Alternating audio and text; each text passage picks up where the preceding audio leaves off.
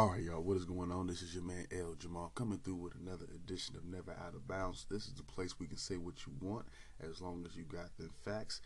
It is a big cram today, a lot of sports stuff over the weekend I wanted to get into, ranging from college football to the NFL, all the way into some welterweight championship boxing. And so let's just go ahead and get into it. Let's start off with some college football. I wanted to get through some news real quick, and then there was a couple scores from the top 25 I really wanted to dig into. We don't got to get into everything. We pretty much are at a place, at least I feel like I'm at a place where I pretty much know how everything's pretty much going to go, particularly with what has happened this weekend. We are getting near the end of the regular season, so let's just go ahead and get into the news. Now, Matt Corral, Ole Miss quarterback, has decided to enter the upcoming NFL draft, and again, therefore, making this his last go round at his school. Now, Friday night, he will go and tweet this and claim that Vanderbilt will be his last home game. Of course, he has to finish the regular season out. I think they will be on the road in Mississippi State. That should be their rivalry game, and that should wrap up the regular season. And then, of course, they have the ball game. He is the third highest rated quarterback prospect according to NFL draft expert via ESPN Top Mache. He's also the 26th overall prospect in this upcoming draft. Now, he has dealt with an ankle injury throughout the season, but has actually competed over 60% of his passes, 66% of his passes to be exact, and has scored 27 total touchdowns, 17 through the air, and 10 on the ground, 15th in the nation. Now, last Saturday, he had a really decent game as well, 27 to 36, 326 yards, 2 touchdowns, and an interception in that W, 31 to 17 versus Vandy. So all these games now are pretty much, as a highlight tape for him. Teams are gathering up film. He seems to, meet the criteria of a first-round pick in terms of his demeanor, in terms of his temperament. He doesn't have any glaring issues or stories surrounding him just yet. He's at least a 2-year starter there at Ole Miss. Pretty good job of improving. That's what NFL scouts are looking for those top coveted positions, particularly in the higher rounds, and of course, higher levels, and even the first round. If they're looking at the top 15 pick, which he could be depending on, where the quarterbacks go, they're going to want to look for certain things. And I think his number-wise, I think pretty decent, 66% of his passes. I like completion percentage. I think yards can come, yards are one thing, and touchdowns, of course, are important too. I like completion percentage and touchdowns, at least passing touchdowns, and he seems to, hit the mark in my book in terms of that. He will throw his interception. I don't like that interception he threw last week versus Vanderbilt, because Vanderbilt is a little, let's be honest here, they're not that great at any side of the ball. So I'd have to look at that game film to kind of see what happened there, what led to that. But for the most part, I think he's a solid, they're saying third quarterback. It just depends on how serious they are about quarterback, but he still should be a first rounder. They are saying 26 overall, but there is a possibility he could slip into the second round and come at some sort of value, particularly for a team that isn't exactly too sure what to do at quarterback yet. And I have heard him linked to one team in particular, that being the Raiders, who kind of fit that mold. So, and speaking of which, we'll be talking about the Raiders in just a little bit. Let's move on from that. Another story we have here is coming from Austin, Texas. Of course, the Longhorns have had a terrible season, this being the first season with head coach Steve Sarkisian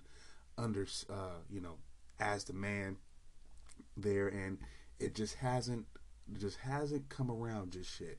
Now, last weekend they will lose on the road 31-23 at West Virginia, and this was for the first time since 2016 they will not qualify for a ball game. But for a team like Texas to have not qualified for a ball game even 5 years ago is a bad thing. Because Texas, they have these high expectations, and a lot of these teams do. We'll talk about another team in just a second, like Florida, who has those same kind of super high expectations. Although in reality, just certain things certain criteria haven't even been met on their end. And we'll talk about both, more about both of these teams. But for Texas, they are currently 4-7 for the first time since 1956, and have suffered. No, sorry, they were currently 4-7, and for the first time since 1956, have lost 6 games in a row. With a loss last week, the team has the worst winning percentage since the 1956 season, when they went 1-9 overall. Now, outside of the lack of success on the field, a former player and current CBS analyst, I believe his name was Daniel Jones, but don't quote me there, either Daniel or Brian Jones, former linebacker for the squad. He's accusing many boosters, which are basically alumni who flood the team with money. For those who don't know, may not know college football terminology, but anyways, he is saying that these boosters are pressuring the head coach to start players based on race. Now, of course, you're going to have people within that camp saying, no, that's not true. But again, where there's smoke, potentially there is fire. So I don't know what to make of that necessarily, but it's not a good look. And of course, it's going to come out while they're looking the worst as a program that they could be. Now, for Texas, I think expectations, just like I'll get to Florida in just a second, and the reason why I kind of feel this way. And I understand how they feel about their program historically. I understand what they've seen with Colt McCoy and some of their last flashes. But I think this is a team and a program that, for the time being, maybe needs to kind of taper expectations. You need to consistently beat Oklahoma. You should consistently be beating teams in Texas. You shouldn't be losing to teams like Kansas, right?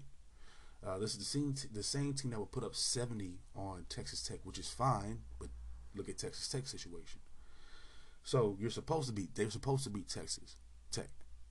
If we're being honest, UT should be consistently beating Texas Tech, should be consistently beating people with teams like Kansas State, and it's become a struggle.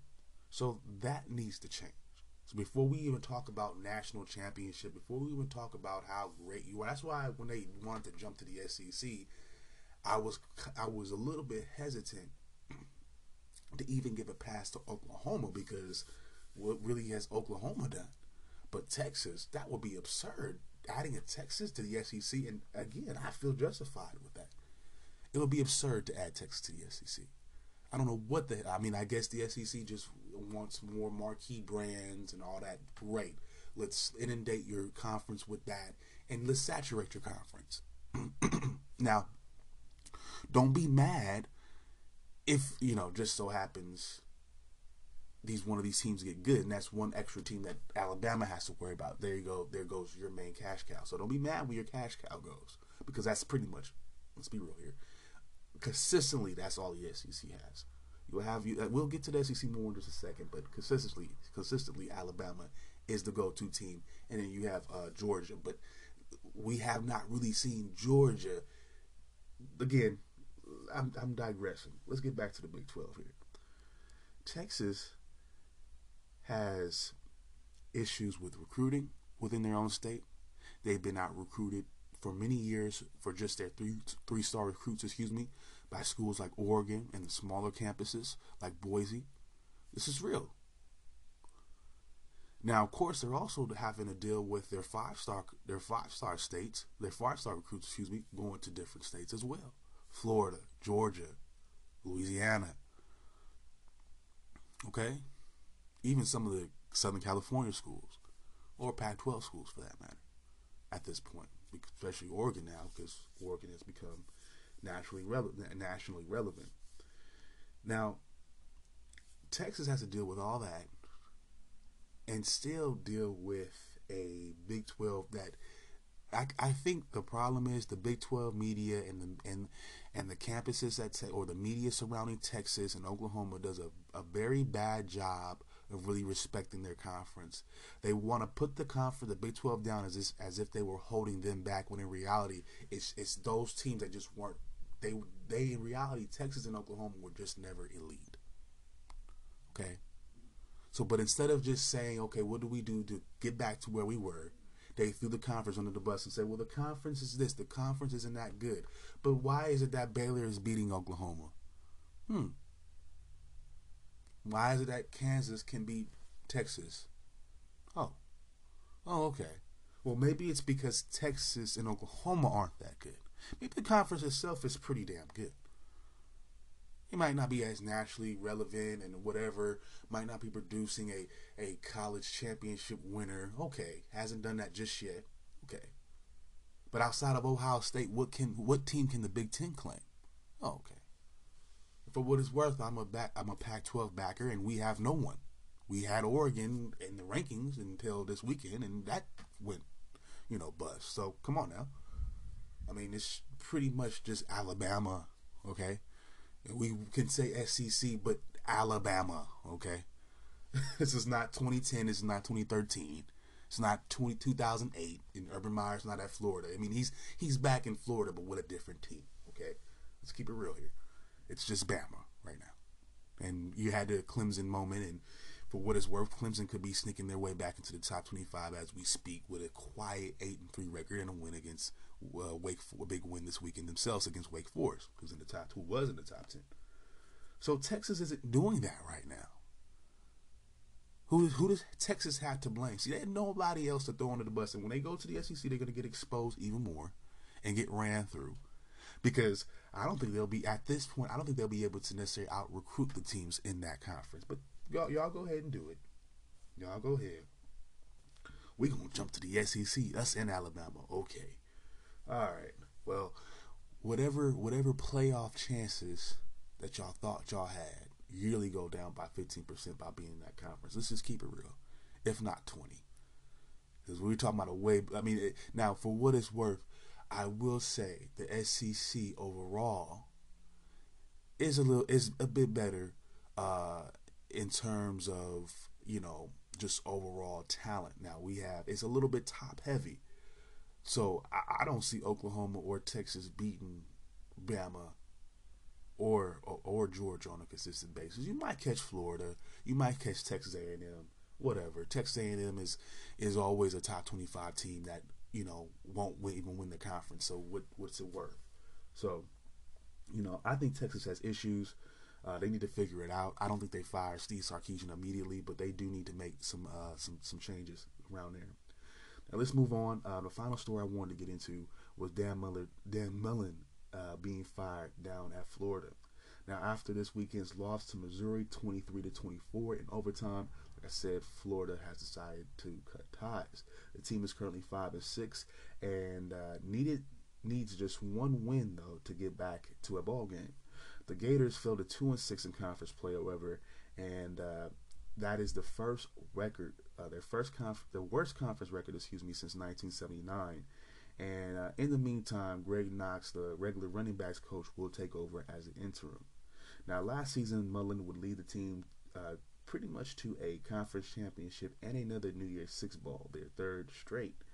And however, since then he has gone 2-9 against FBS teams.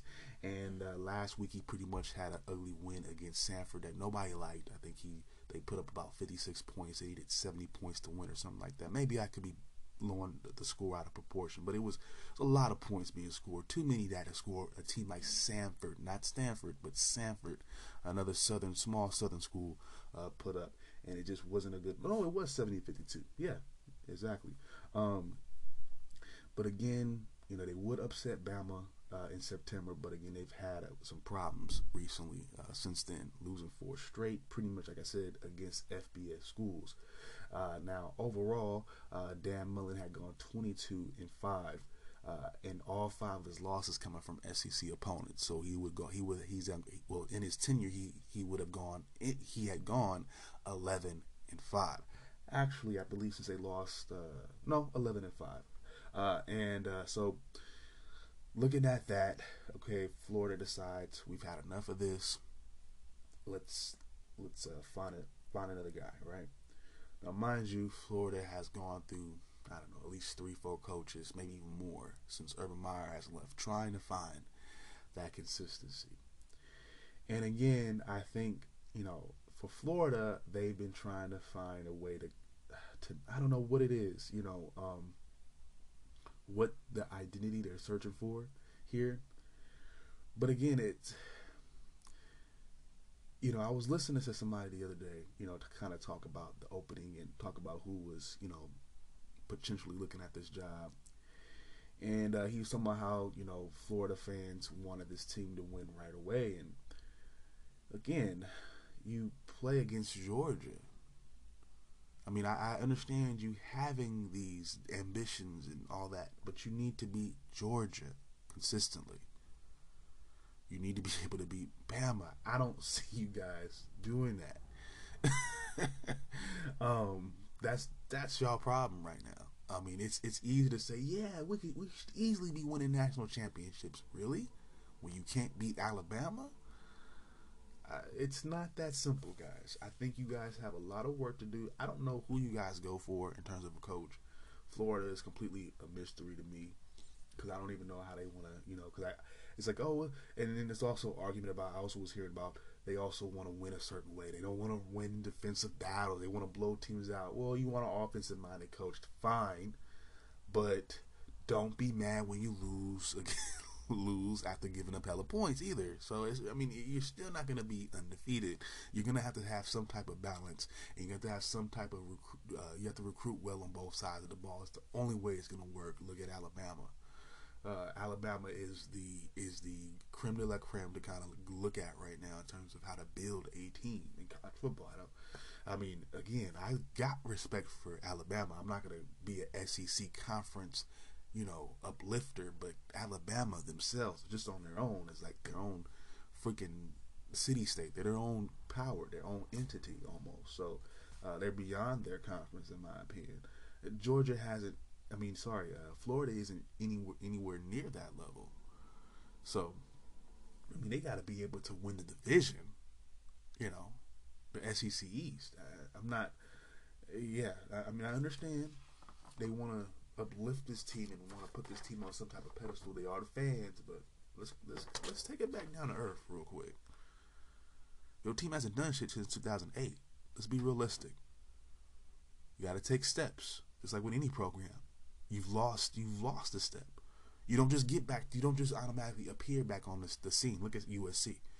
We won all these championships going back in 2005, and the minute Oregon got good, the minute Stanford got good, Washington had a couple good years, and USC can't even find them nowhere.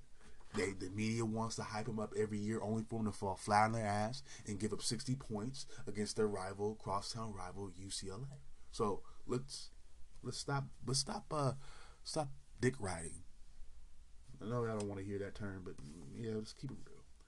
All right, let's move on to a couple top 25 scores, the ones that I think needed to be highlighted. Everything else, it kind of went in the way that we would imagine. Big scores I wanted to talk about again, it's a top 4 at the time. Michigan State was a top 10 team. Ohio State, of course, has moved up in the rankings. Is of course definitely going to with this win here, but they got the win last weekend. At home against the Spartans of Michigan State, 56-7. Of course, Ohio State jumps to 10-1 in their overall record. Michigan State drops to 9-2. In this one, quarterback Peyton Thorne from Michigan State will go 14-36 for 158 yards. He would throw a touchdown. Now, Michigan State was held to just 66 yards rushing and 224 total yards, 3.8 yards per play. So I mentioned the Ohio State offense last time we talked, but apparently their defense is on fire as well. But safety Darius Snow for the Spartans would have 16 total tackles. Now, moving on to Ohio State, quarterback C.J. Stroud will go 32 of 45 for 432 yards, 6 touchdowns. Master T would have 95 yards and a touchdown. Mayan Williams would have 58 rushing yards and a touchdown. And receiving, Chris Olave will be the team's leading receiver there. 7 receptions, 140 yards, and 2 touchdowns. Garrett Wilson would have 7 receptions as well for 126 yards and 2 touchdowns. And defensive tackles Haskell Garrett and Tyleik Williams will both get sacks. I mean, what can you say? Dominant game from Ohio State. Really just went at it on both sides of the ball. And again, remember the question I posed to y'all in last week, or the my thoughts last week. I don't know if I'm willing to just automatically just give somebody a 10-year contract worth $95 million, and I haven't even seen a whole lot of them yet, especially against other good teams. So y'all go ahead, Michigan State, and get that $95 million together, and hopefully you don't get blown out next year like this, right? Next 2 years. Because Ohio State consistently wins. This is we don't know if this is the norm yet for Michigan State, 9-2. This is just this year. Ohio State can continuously do this. So they can continuously recruit and, have the best game plan every week. They consistently beat motherfuckers. But y'all go ahead. 10 years, $95 million. Hey, all right. Now let's move on to my squad. Now I'm gonna talk shit. I talk shit, so I'm an equal opportunity shit talker. So if you feel some type of way, well, maybe you didn't or haven't been listening to my Oregon Duck or Vegas Raiders commentary. So anyway, the Ducks get their ass beat this weekend as well, 38-7. But yes, to Utah, unranked Utah. No, Utah was number 23, no less. Utah moves to 8-3. Ducks drop to 9-2. Of course, they can kiss the playoffs goodbye, right? Now, no excuses. I went into this one saying we need to be careful. Utah scores around 38 points a game, and they scored around their average, and we didn't score shit. So again, I missed out on the defense on this squad as well. I didn't even know Utah played really great defense like this. But for the Ducks, Anthony Brown, 17 of 35, 231 yards and a touchdown. Only 63 yards on the ground. Wide receiver Devin Williams, 5 receptions, 81 yards for a touchdown. And linebacker Noah Sewell would have 10 total tackles and a sack. Let me just get this off my chest. Oregon needs to stop going after graduate transfers. Let's just build up the quarterbacks from the get-go. Again, we've had so much success with that, whether it be, even just for us, for our program, Darren Thomas, whether it be, Jeremiah Masoli. You also got Marcus Mariota, again, Justin Herbert, all guys that we recruited, all guys that we developed and went ahead and just started. Graduate transfers, I haven't seen where it worked. Look at Vernon Adams. Remember Vernon Adams, same type of situation, just came up short in big games. He's supposed to be this highly touted guy for whatever school he came from. Bottom line is he kind of wasn't. He just played in a different kind of atmosphere in terms of, level of play, and it looked good, but in reality, it did not translate to the FBS this particular team. Anthony Brown, same thing. He's unaspiring quarterback play. No real turnovers, but again, there's things that he can't do in terms of stretching the field, and it's just appalling.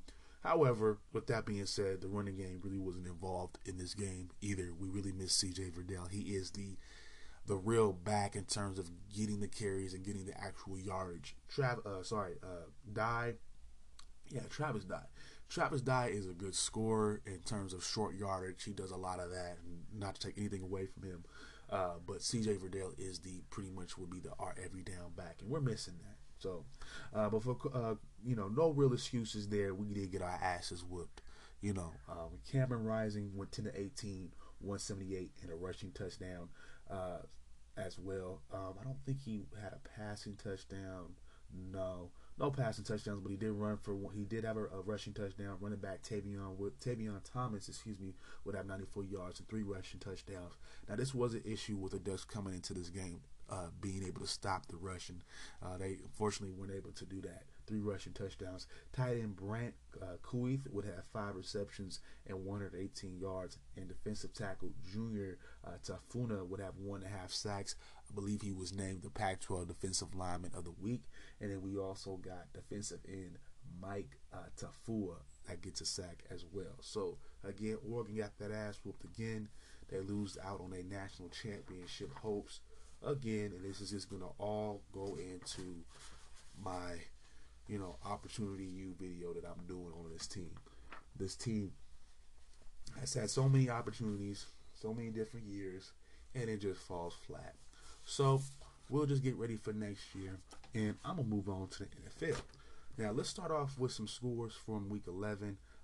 Again, we're not going to go through everything, but first things first, the Ravens will get it done against the Bears. 16-13 was the final score. The Ravens are now 7-3. The Bears are 3-7. For the Ravens, Tyler Huntley will get the start, of course, with Lamar Jackson being out.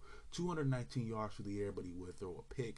Devontae Freeman would get a rushing touchdown. And defensively, linebacker Tyus Bowser will get 5 total tackles and 2 sacks. And also, Justin Houston will get a sack as well. For the Bears, Andy Dalton will go 11-23. Fire Matt Nagy's chants are going on all over the city of Chicago, even at the Bulls games. It's that real. 201 yards from your boy Dalton and also 2 touchdowns. Wide receiver Darnell Mooney will be the team's leading receiver with 5 catches for 121 yards and a touchdown. Marquise Goodwin will get 4 catches for 104 yards and a touchdown as well. Defensively, linebacker Roquan Smith will get 17 total tackles, and Robert Quinn on the defensive end will get 3.5 sacks.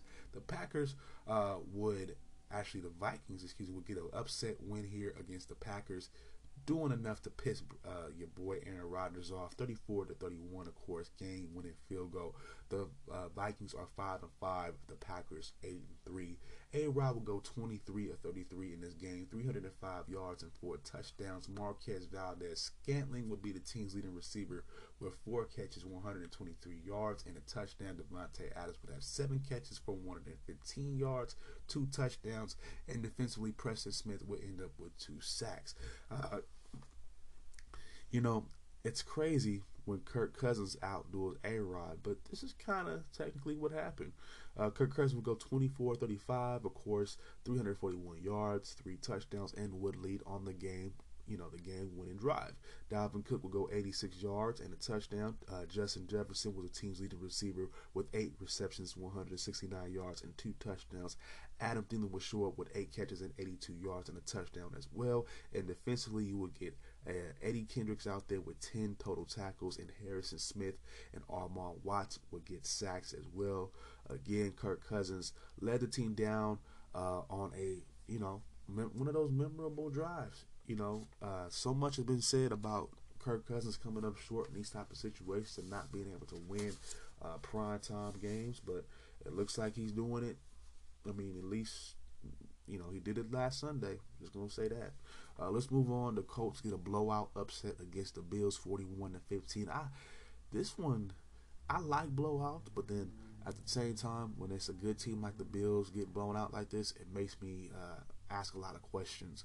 But anyways, 41-15, like I said, was the final score. The Colts are 6-5. The Bills are 6-4. So the Colts are pretty much in the thick of the playoff rates with everything going on right now. But Carson Wentz will go 11-20 for 106 yards. Not a whole lot to say there, but he would have a touchdown. Jonathan Taylor would have 185 rushing yards for 4 touchdowns. He would have a receiving touchdown, all-out beast. And safety George Odom would have 4 tackles and an interception. The Bills will force 4 turnovers. The Bills will give up 4 turnovers. Be held to just 91 yards on the ground as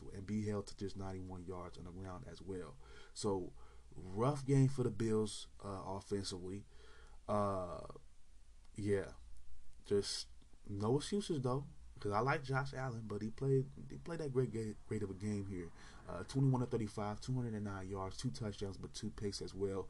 Stephen Diggs would show up with 2 receiving touchdowns, but not a whole lot in terms of catches or receiving yards. So kind of a nondescript game, except for those 2 touchdown catches. And safety Jordan Poyer will get 7 total tackles. Moving on, the Lions, they lose to the Bears, but really no one's a winner here because nobody gives a fuck about either team right now. The Panthers, they take an L here to Washington. Cam still did good, though. 2 touchdowns through the air, 1 rushing touchdown. We got the Texans getting the best of the Titans, 22-13. We got the Niners beating up on the Jaguars. Easy win here to get them kind of in the playoff race, 30-10. We have the Dolphins getting the best of the Jets, 24-17. We also got the Eagles beating up on the Saints, 40-29. And let's move on to the Raider game. Of course, we take another L here, 32-13 against the Bengals. We dropped to 5-5. The Bengals, of course, 6-4. Let's break it down. For Joe Burrow, decent game from him.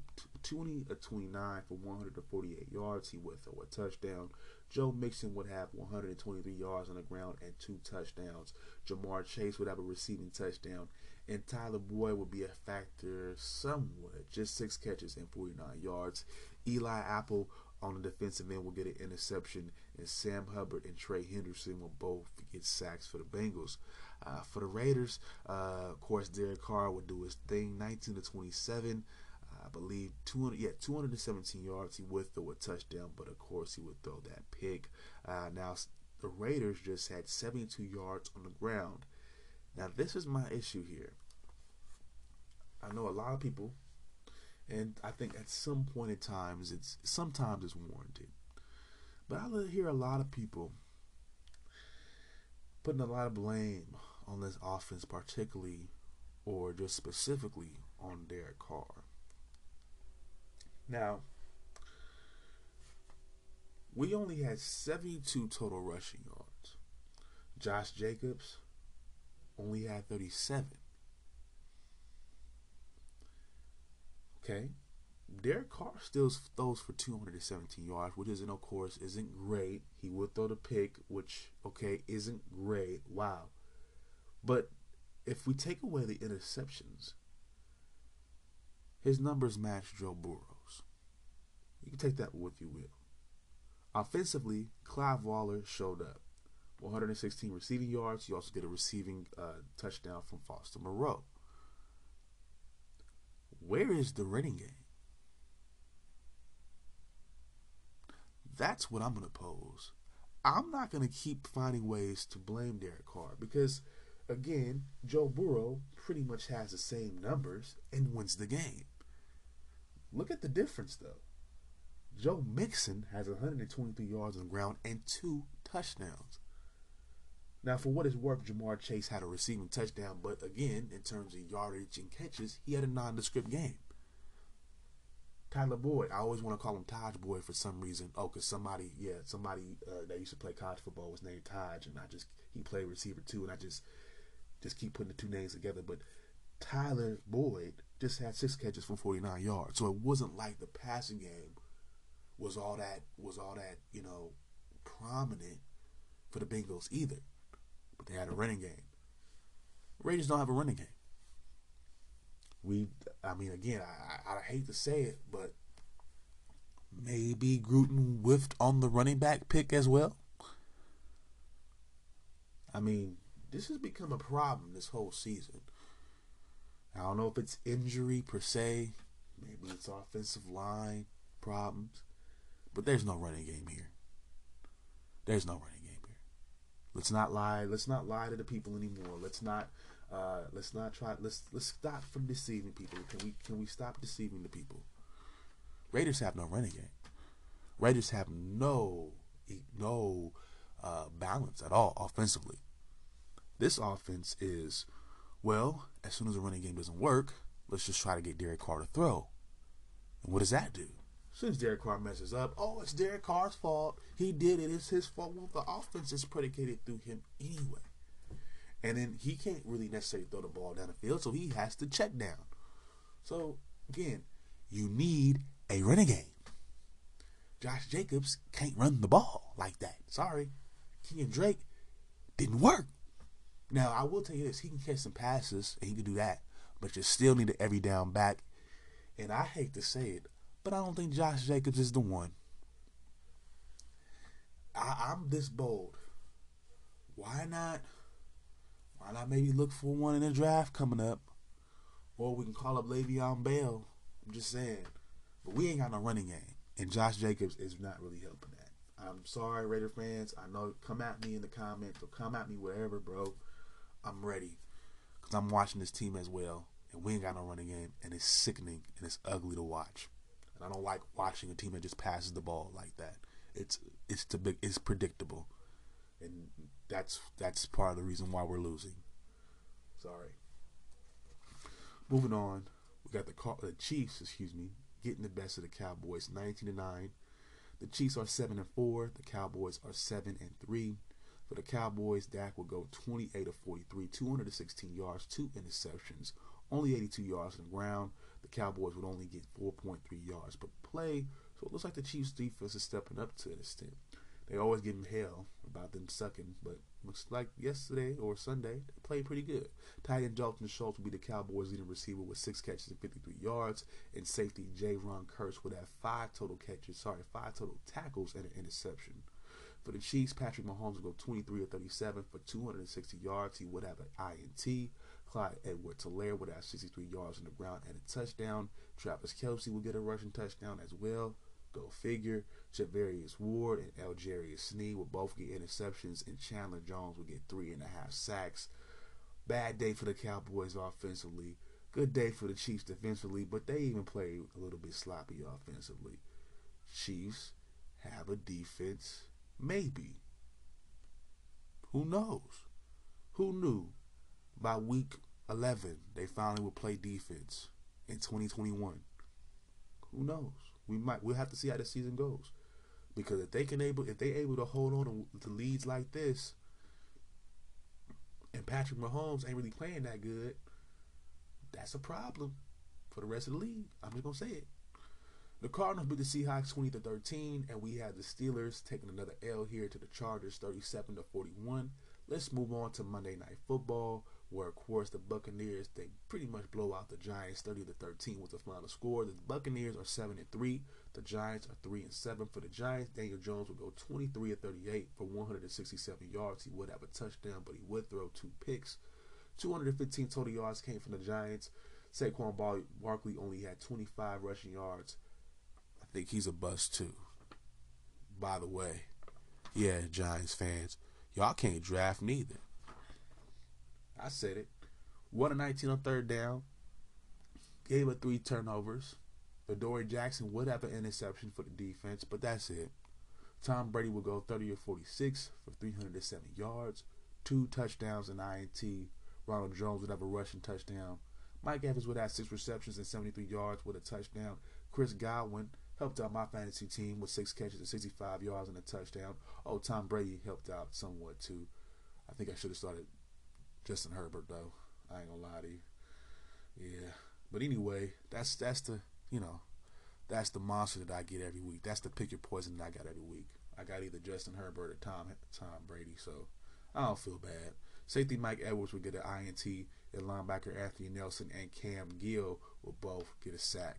Now, I'm gonna call it a wrap for today on the NFL stuff, but just know down the line, I'm gonna be talking some more NFL news here, more so about Stan Kroenke, the Rams owner, and his beef with the NFL. They currently are in lawsuit with each other, or there's a lawsuit brewing, all type of stuff, drama. I also want to talk about Taysom Hill's new contract, very unique. So I wanted to take some time to get into that as well.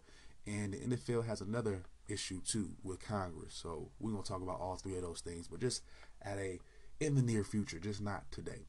All right, y'all, we are gonna take a quick break, and when we come back, we're breaking down some basketball, college basketball, also the NBA. We're gonna be breaking down the top 25, breaking down some scores, and also the standings for the NBA.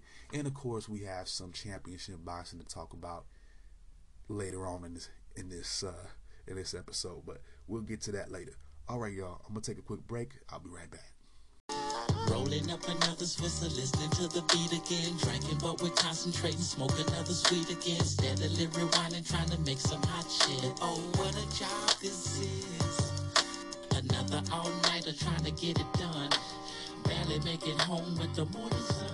Baby mother thinking that you're on some other shit. Oh, what a job this is. Drinking, yet I'm thinking of another rhyme. Smoking, hoping that some bad news will come some other time. Cause I'm trying to do what I love. I love what I do.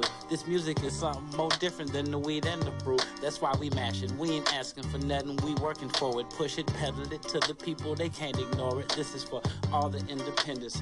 A few major labels, the big studios who still give niggas favors on the mixing and mastering. All right, y'all, we are back. Let's break down the NBA for a little bit. And the biggest news so far, I mean, at least that I've been able to get into so far the past few days, is, of course, Luke Walton being fired by the Kings. This comes as no surprise, really. He's been struggling since he's gotten there. The Kings are they were 6-11 at the time of his firing, and looks like Alvin Gentry, the assistant coach, looks like he does this a lot. So far, this is how he becomes a head coach, is through interim. So we'll see what happens. Currently, they are between 12th and 13th, I think, in the Western Conference. Walton will go 68-93 in just over a little bit over 2 seasons with the team. And the Kings are currently one of the worst teams, defensively. They are 26th in the NBA in defensive efficiency and also defensive rebounding percentage. They're also 29th in points allowed in the paint. So it's a struggle for this team.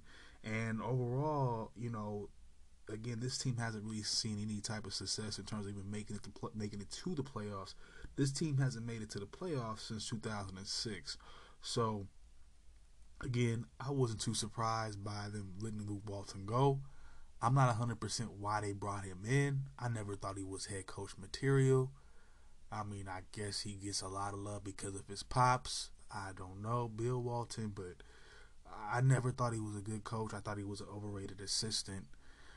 He just happened to be, he just happened to show up for those Laker teams that won championships. That's kind of how I felt about him. I don't know what any team saw in him as a head coach, Lakers or Kings. This might be pretty much his last stint. As for Alvin Gentry, I don't know what the Kings' direction is going into, I guess making this next hire. I think there are some incentives that they're working out with Gentry's contract that allows them to pretty much sign him if they have a decent enough rest of the season. I think that's how they would work it out. If not, of course, they would go look for somebody else. Alvin Gentry, I mean, he's had certain successes as an interim head coach, or just an outright head coach. I think the thing about it is he does start off kind of hot. He does seem to have what it takes to kind of take over when there's a situation like this. But it's the prolonged success that I think gets him in trouble. After the 5th or 6th year, it's like, we're not where we would like to be. I think we've had that situation go down with the Pelicans with him. I think he was an interim coach for the Warriors for a while. This is a long time back. So, particularly in the Western Conference, he is like the go-to for an interim coach. So I think Sacramento should find its way.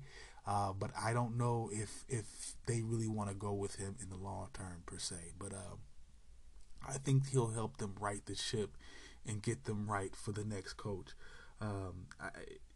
There's just so much dysfunction going on in Sacramento. I wouldn't know where they would go. I don't know. I wouldn't know what direction they will go in, to be honest. But they're going to have to make some type of decisions because, again, this team hasn't made the playoffs since 2006.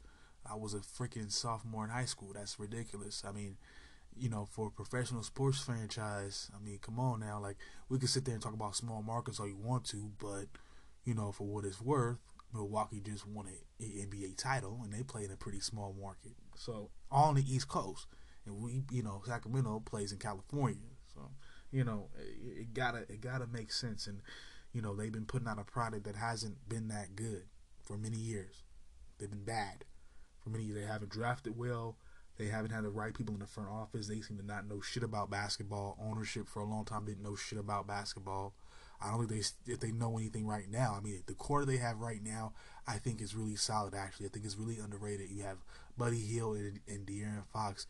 But they I don't know, what it is. Like, they just don't get the right coaching. They don't get something is wrong with that franchise, and I don't know. I'm not gonna blame it on the city. I think they've had success there beforehand, but it's just it's very important who your owner is. It's very important about really who your GMs are, who's making those actual sports decisions. Are they sports people? Do they know what this is about? Or are they just making moves for profit?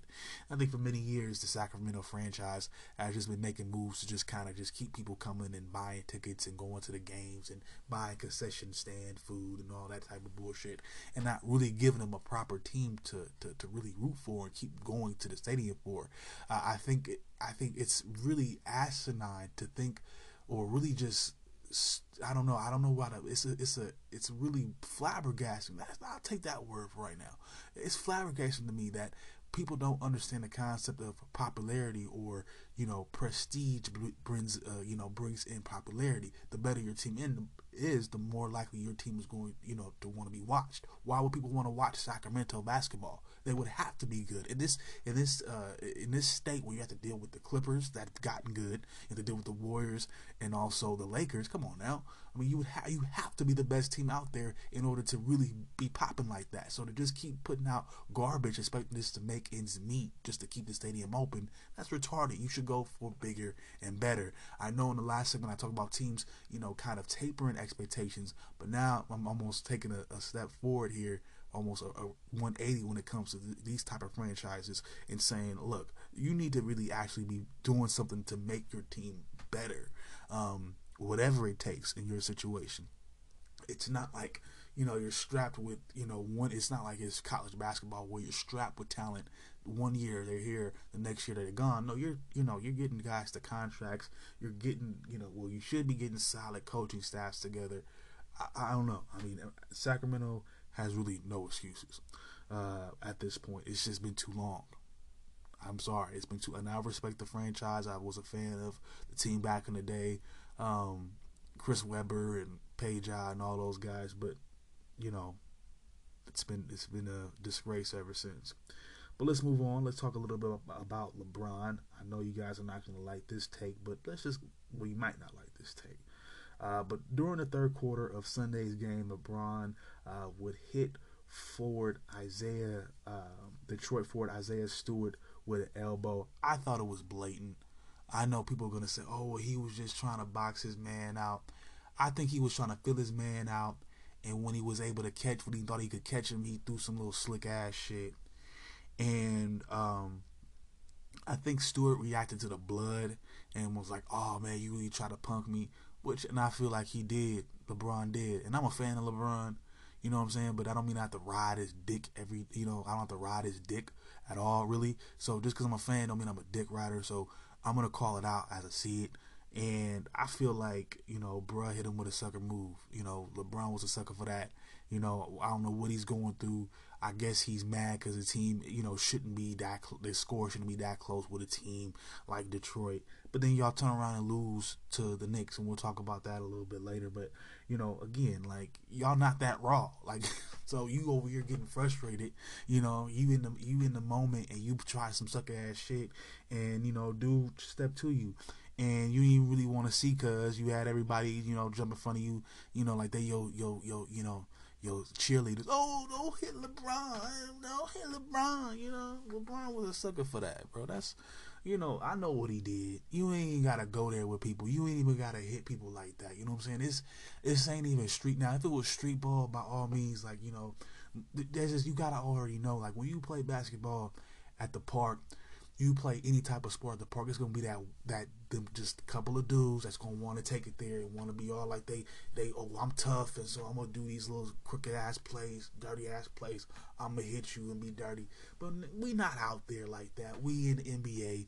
LeBron was a sucker. Bro wasn't even looking. He just hit him with a weak ass elbow, hit him upside the head, and bro got mad at him. And then Eric, like I said, his little defense team, don't hit LeBron. Don't touch our boy. Don't touch that's our meal ticket. Don't fuck him up. That's our meal ticket. If he get injured, he can't play. We suck. I'm just saying. Anyway, the Lakers will go on to win the game 121-116. Insult to injury, I guess. But Detroit, they just got a lot of problems. So I don't know. I mean, I think they have some talent there, but again, maybe it's the coaching. I mean, you're hearing, rumors about, Dwayne Casey, their head coach, possibly being on the hot seat. So, maybe it's coaching, but again, front office has a lot to do with it as well. The GM, so on and so forth. So if the head coach has to go, they probably all gonna have to go, in my opinion. But again, this is just a second injection in LeBron's career. He's not the type of person to go, I guess, get down like that. But I guess he wanted to make a statement, just like he made that weak-ass statement when he was awkwardly trying to walk over Draymond like he really did some shit to him. There's some passive-aggressive shit that LeBron do sometimes that get under my skin. And it's like, nigga, you a mark for that. You know what I'm saying? Just be a man.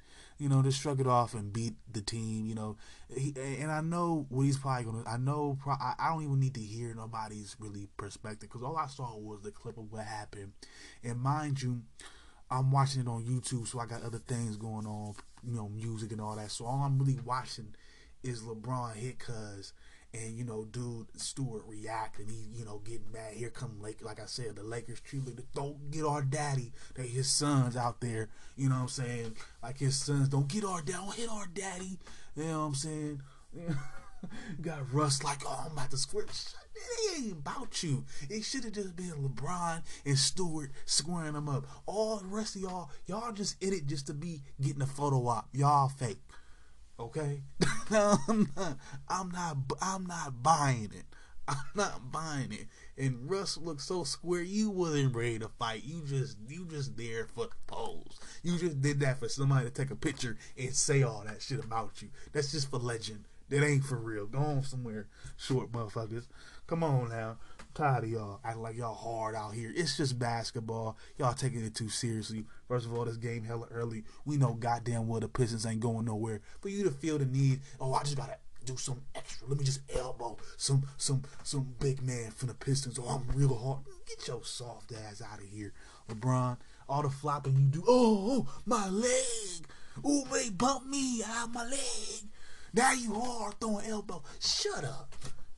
I'm tired of you. You had all your boys in front of you. You ain't go to see Isaiah direct now, did you? Now, punk. That's what I'm saying. I don't want to hear all that what y'all got to say. Anyways, LeBron was suspended for a game. Stewart got suspended for 2 games. Wow, I don't know. LeBron was the one that did the sucker shit, hitting him with the goddamn elbow. That's more dangerous shit. Let that dude bleeding. Obviously, got a cut on him. LeBron did some mark ass shit. I'm sorry. Y'all can say what you want about the man. But anyway, let's get to the scores. Let's wrap tonight's segment that we also going to get into the standings as well. But if we look at the scores from tonight, we got the Heat getting it done against the Pistons, 100-92. 12-6 is the Heat's current record. The Pistons, of course, like I said, just been struggling. They go to 4-13. It's been a struggle. That's all I'm going to say. For the Heat, they were led by Tyler Hero. Coming off the bench, he would have 31 points. He would also get 3 assists and 8 rebounds. Jimmy Butler and Bam Adebayo will both get 15 points. Actually, they would have the exact same stat line. I might just, for the fuck of it, when I'm done with this, just go somewhere else just to kind of double check that, because that's hella strange. But what I'm getting is they both, like I said, both had the same stat sheet here. 5 assists, 9 rebounds. Crazy. I've never seen that happen before again. I guess it's a first for everything. Maybe your OG might have seen that a couple times. One of them OG nerds. Yes, I saw this in 1984. Hakeem Olajuwon and I think it was Arambis. 16 points, 4 rebounds, something like that. I'm telling you, some nerd gonna come out the box on me, and I just, that's just how it goes. But for the Pistons, Jeremy Grant would have 21 points. He would get 3 assists and 7 rebounds. Forward Sadiq Bey would get 15 points and 5 rebounds. And I honestly think this team does have some talent. They're quite young, this being the Pistons now. They're quite young, but I think they're solid. It's just unfortunate that, again, I don't know if it's just directly coaching and them just being young. maybe a little bit of both. Maybe Dwayne just isn't the voice for this team, in particular because there's so many young guys here. Maybe he doesn't work with younger players, but there's a lot of young, youthful talent here. They're not winning a lot of games though because I just don't think they have, the I don't know what I don't want to say the smarts or the experience to get it done, the EXP to get it done in certain cases. So I think that's one of those cases because 192, that's a pretty close score, particularly for a team with only 4 wins, right? So I want to give them the benefit of the doubt and say, look, they have an opportunity later on, but again, they gotta get the ball rolling. It's just unfortunate that they just don't seem to be getting it done. But like I said, I'm seeing some good things. Jeremy Grant, he's a 20-point scorer. He's going on that almost 25-point per game hype. You got Sadiq Bey. I think he's in his 2nd year now. He's scoring double digits. You got pieces there. Luka Garza, he had 7 points, 7 rebounds. He's a rookie, trying to do his thing here as well. So you got pieces. It's not all there yet. But moving on, we have some Western Conference action. We got the Mavericks getting it done against the Clippers, 112-104 in overtime. We also got the Lakers beating the Knicks. The Knicks beating the Lakers, 109-100. The Knicks are now 10-8. The Lakers moved to 9-10, and of course, they're no longer in the standings in the Western Conference realistically. In the top 8 where it matters. But let's break down this game right here. Russell Westbrook would have a triple-double. Maybe that's why they lost. They don't seem to be all that. None of his teams seem to be all that successful when he goes for the triple-double overall in terms of winning and shit. He might look good in the stat book, but they don't really get wins. But anyway, I digress. 31 points, 10 assists, 13 rebounds. AD would get 20 points, 3 assists, and also 6 rebounds. Of course, LeBron was out, so you would get 15 points from Avery Bradley. He'd also give you 9 rebounds. I believe you had a couple more players with double digits in terms of scoring for the Lakers. For the Knicks, you had Evan Fournier. He was a leading scorer. He would have 20, well, for the Knicks at least, he would have 26 points, 2 assists, and 4 rebounds. Julius Randle will put up 20 points, 5 assists, and also 16 rebounds. Emmanuel Quickley will come off the bench with 14 points, 3 assists, and 3 rebounds. And you had 3 other players for the Knicks that I know of scoring in double digits, including R.J. Barrett. He would have 12. Matter of fact, the other 3 would have 12 points exact as well. And finally, the Blazers get it done by 19 against the Nuggets. Like I said, 119-100 was that final score. Blazers are at 10-8, and the Nuggets are at 500 at 9-9. For the Nuggets, they were led by Jeff Green, 24 points from him. 3 assists and 4 rebounds. Monty Morris would have 16 points and 2 rebounds, and as well as 2 assists. And then for the Blazers, C.J. McCollum will put up 32 points, 3 assists, and 3 rebounds.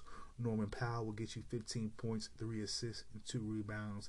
And Dame will get you 25 points, 5 assists, and 3 rebounds. Let's take a look at the standings before I let y'all go. As far as what's going on back east, we got the Nets on top, 13-15, 8-2 in the last 10. They're on a 3-game winning streak. KD is just doing phenomenal things offensively, leading his team. He's averaging about 22 points per game. Let me see if I can track those notes down real quick. But I know he has about 22 points per game. Take that back, 28 points, 28.5 points per game on 55% shooting. Let's see, 41% from 3. He's 41% from 3. He's also averaging over 7 assists, and he's getting you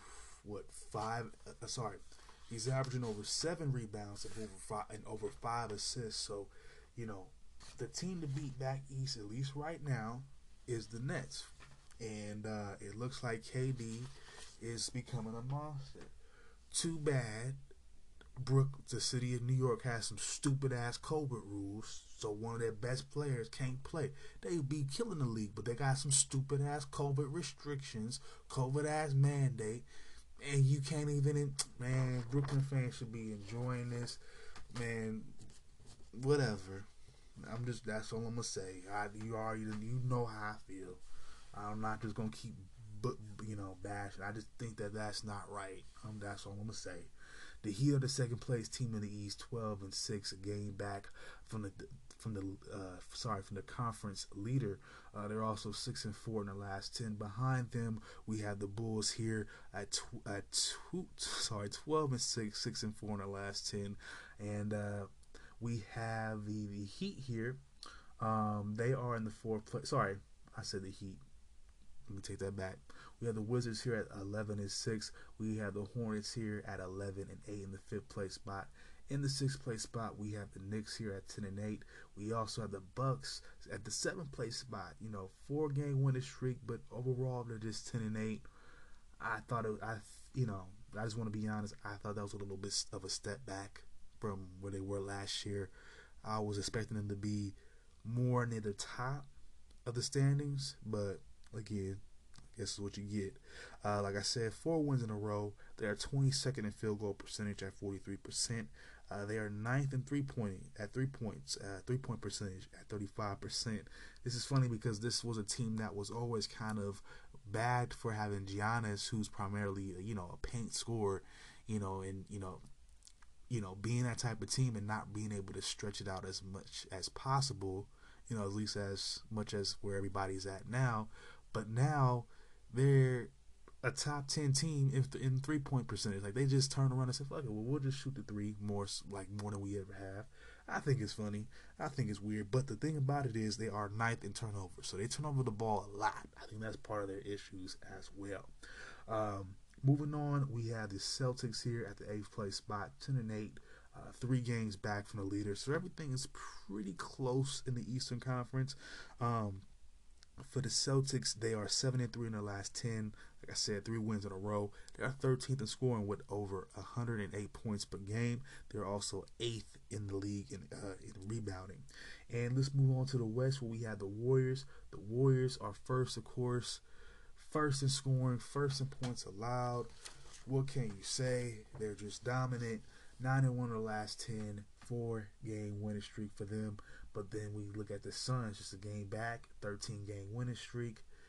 Wow. I'm not surprised about the Suns. I am surprised about the 13-game winning streak, but like I said, I'm not so surprised about them being second in the conference. They're just pretty damn good. Behind them, we have the Jazz. They are 11-6. We have the Mavericks here at 10-7. The Clippers are riding a 4-game winning streak that puts them in 5th in the conference at 10-8. We also have the Blazers here. They've been able to kind of get right lately. They had a pretty solid weekend where they got a couple victories. And, of course, they got the win tonight, so that puts them at 10-8, like I said. And the Grizzlies are 9-8, 6 games back. So you do see some distance in the West right now. The Warriors and the Suns seem to be, trying to lap these guys as opposed to back east where, again, things are a little bit closer. I like that. I like how things are closer. I don't know what it is. But with that being said, the Warriors are so dominant. Guess who started to come back to practice? Klay Thompson. So they're going to look even more vicious. So again, Brooklyn, New York, sorry. Y'all did y'all team dirty. Because when the Warriors get Klay Thompson back, is it going to be that fair if they're already looking this good? And y'all can't even get Kyrie because y'all stupid ass rule. I'm going to stop. Like I said I was going to stop. I'm sorry. But I don't get it. Just don't get it. The Nuggets are 9-9, 6.5 games back. And, yeah, that's the wrap up. Oh, no. Before I let y'all go, I needed to talk about my final thoughts on Terrence Crawford and Shawn Porter. Of course, WBO welterweight championship. This was pretty much Crawford's first real challenge at the division. Really solid fight, by the way. It started off really good with Porter and Crawford exchanging some pretty quick and fast flurries. almost felt like Kid Gohan when Piccolo was like, bro, you just got to just calm down. I was like, I can't see nobody. He's like, no, you got to calm down and really watch, bro. You can really see what they doing. And it's like you could kind of like, once it kind of slow down just a second, you can kind of see what they was doing. But there was a lot of offense. I thought Crawford had a pretty decent strategy, although I feel like Porter would end up tiring himself out a lot, throwing a lot of different punches, but not necessarily landing. I know the casual fan loves offense. I know they love people throwing a lot of shots, but at the same time, you got to hit your opponent. You have to really, be effective. And I think after round 4 or 5, you started to see Porter slip a little bit more, and it ended up with him being popped a lot more as the fight went on, leading to the 10th round TKO. And I know he was mad about his dad stopping the fight, but at that point, I mean, you could have stayed up and you could have probably tried to weather the storm, but I personally think he probably would have still knocked him out regardless. I don't think there was a way that fight could have went and made it to 12 rounds. Porter was going to go out either way. So I think his dad did the right thing. But Terrence Crawford, for what it's worth, he did look good in that fight. I don't think he looked perfect. I'm not saying he's just going to just get in there and trounce Errol Spence Jr., but he did look really good. And this was his first kind of major matchup with somebody in that weight class. Like I said again, in that 147 weight class. If Errol Spence is available, then I think that's going to be the next big match that you're going to see. But I wouldn't mind seeing him go up against somebody like an Andy Garcia to kind of really see where he's at before he gets in there with Spence. I feel like Andy Garcia would be a good tune-up for him. I think Andy Garcia could be beat, but at the same time could probably pose a different challenge that he might not be used to. Meaning somebody who can kind of box and move just a little bit better, who's going to utilize that jab a little bit more and not so much press the action, but kind of feint and try to lead him and set him up as well. I'd like to see what happens if he gets in the ring with somebody like that. I do think Spence has that as well, but just in case that fight doesn't happen right away. But with that being said, Crawford is up there. He's 34 years old, so it's almost like, how many more years do you got? But again, they say age is nothing but a number. Bernard Hopkins has proven that. But again, I fire back with how long do you need to do it if you made the money, if you've gotten the belts, if you've beaten, a good amount of people anyway. What else needs to be done? So we might get to that point as well. But like I said, it was a good fight. I think both fighters made a good account of themselves. Sean Porter, although he did come up short, like I said, he made that fight very entertaining and actually very close in the first couple of rounds. If you look at the final scorecards, those first couple of rounds went back and forth, and it was close for a minute, and it took just Crawford really just having his good stamina and just kind of weathering all the different storms that Porter would bring, and being able to finally catch him again down there in the 6th round. In the 10th round. So like I said, good fight, good performance by Crawford. He's definitely going to be one of the main attractions. I think that's the ticket now. I think now they're going to want to definitely see him face Errol Spence, particularly now because he's not being dominated by Bob Arum. Bob Arum was pretty much the catalyst as to why that fight with Spence was not, really picking up steam as much as both sides wanted it to. For some reason, he has a very conservative mindset with his fighters where he doesn't really want to necessarily, quote unquote, expose them or put them in any real harm, because again, if they're generally successful, they're going to bring in consistent, cash flow for him, consistent ratings or whatever. And, with that L that L could potentially kill that. And, he wants consistent and, known stars that, whatever. So, when when people say, "Oh, well, Floyd, he chose his opponents, he cherry picked this, he cherry picked that," I will always keep firing back with, again, that's what the Bob Arums of the world do. That's what the Al Haymans of the world do. Even Oscar De La Hoya, when he's running his fighters, that's what they're choosing them for them. So it's either the fighter chooses them, or the management chooses them, but they're all choosing them pretty much for the same reason. So let's not get tit for tat over who's choosing what and all that, because they're all these fights are being chosen and agreed upon and set up by people. So what is the argument here? There really is none when it comes to that. But like I said, for Arum, he just likes to be very conservative with his fighters, and he's not going to try to expose them, quote unquote, because I don't think that that would really happen. And again, I mean, there's a potential, but again, had Mayweather been given the opportunity to fight, he was eventually able to fight De La Hoya, and he won.